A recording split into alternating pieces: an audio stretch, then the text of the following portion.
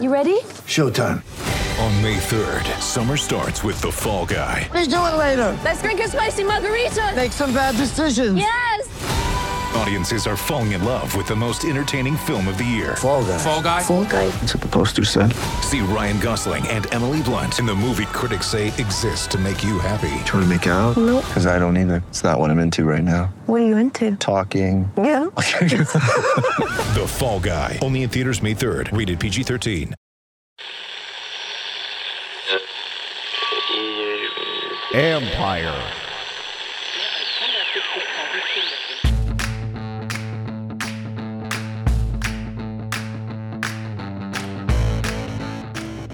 Hello and welcome to my podcast, sponsored by Lone Oak Coffee. Visit loneoakcoffee.com, use promo code COFFEE2020 to receive a discount.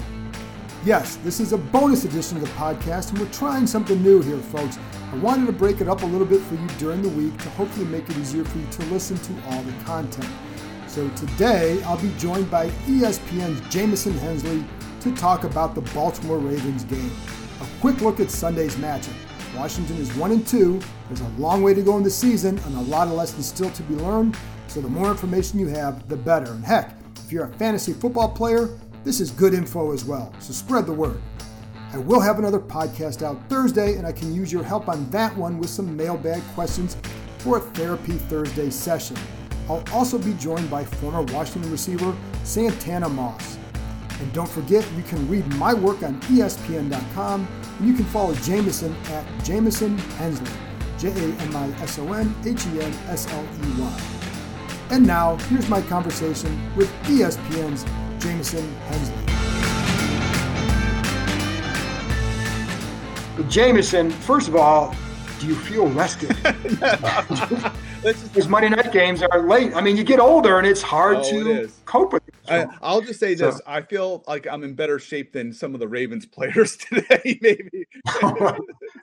Probably are. So what did that game reveal to you? It's, again, and I hate when we keep talking about, this revealed a blueprint on how to beat the Ravens. But I think it reiterated a plan of attack for the Ravens. And some of it's easier said than done. But in every instance where, since Lamar Jackson took over as a starter midway through the 2018 season, teams that are able to jump out to commanding leads just take the Ravens completely out of their game.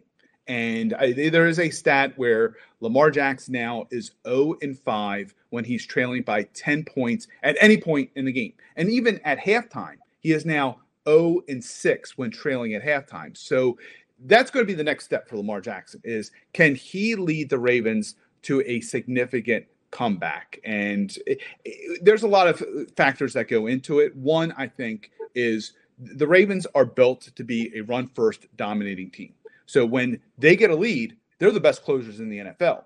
But when they are trailing, it forces Lamar Jackson to be one-dimensional. And when defenses know he has to throw the ball, I think that's where he struggles.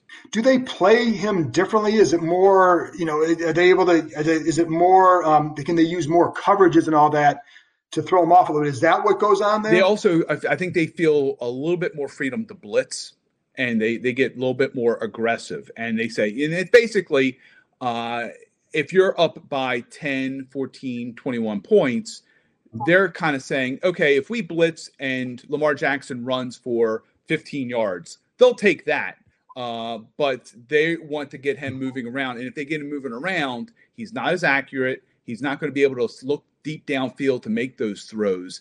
So I think that's where it really comes in, where they can feel like they can kind of just go after him and crash the edges. And you saw that against the Chiefs last night. He really – and some of it is with the Ravens offensive line. They lost at right guard Marshall Yanda, who is a potential Hall of Fame lineman, and it just seemed like when there's a lot of pressure, they have not been able to give Lamar Jackson a safe pocket.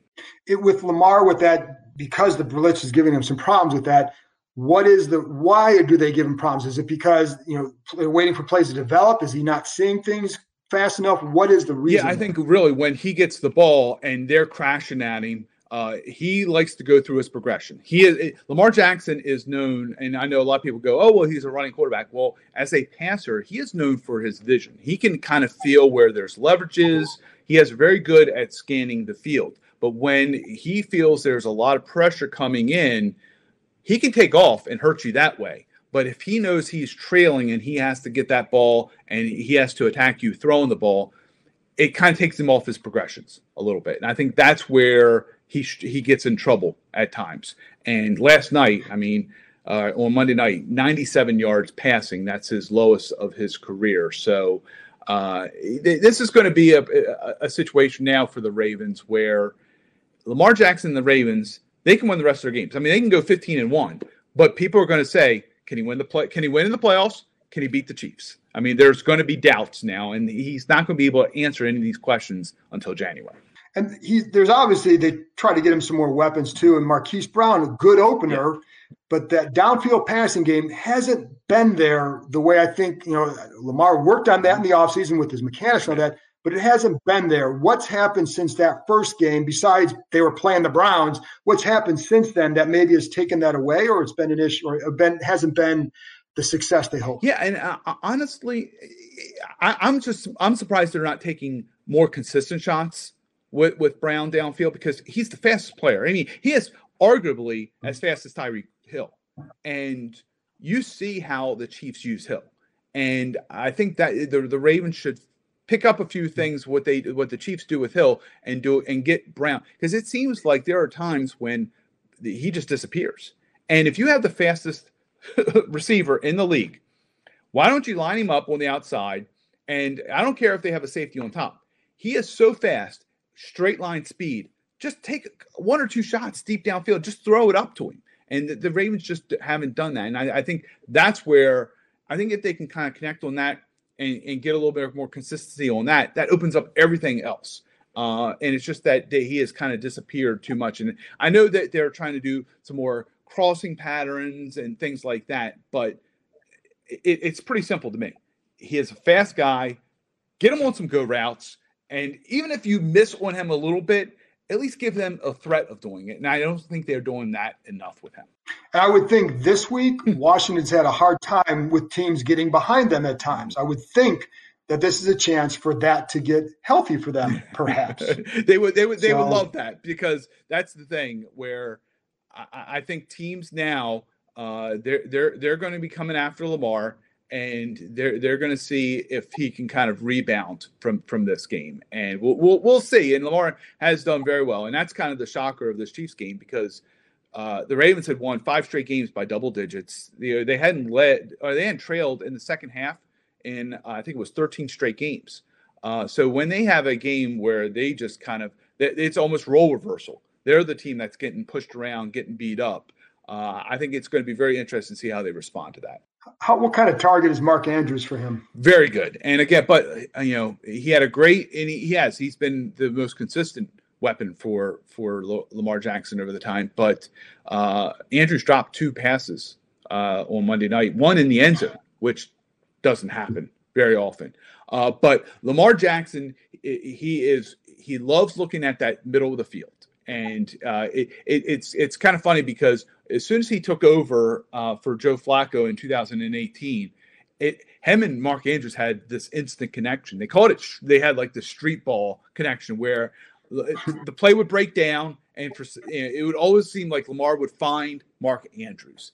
And he's fast, but Mark Andrews has a great feel for where it's open, as far as whether it's man-to-man zone. He has a great way of getting open. And I think Lamar he almost comes into this security blanket type mode, where he knows at any point, if he has to go somewhere, he knows Mark Andrews is going to work the way to get open. I think that's where kind of that connection really built. You've heard me talking about Lone Oak Coffee for a couple months now. Let me tell you a little bit about who they are and what they're about. Lone Oak Coffee is based in the Shenandoah Valley, just a nice bunch of people who are open for business during this trying time. Just look at their website, loneoakcoffee.com, and what do they highlight? Their core values of quality, family, transparency. They work with co-op farmers from all over the world to source their beans. They also support small farmers to find the right beans. During this pandemic, one of my saving graces has been grinding my beans from Lone Oak Coffee and taking a few minutes before the day to savor the coffee, get my mind right.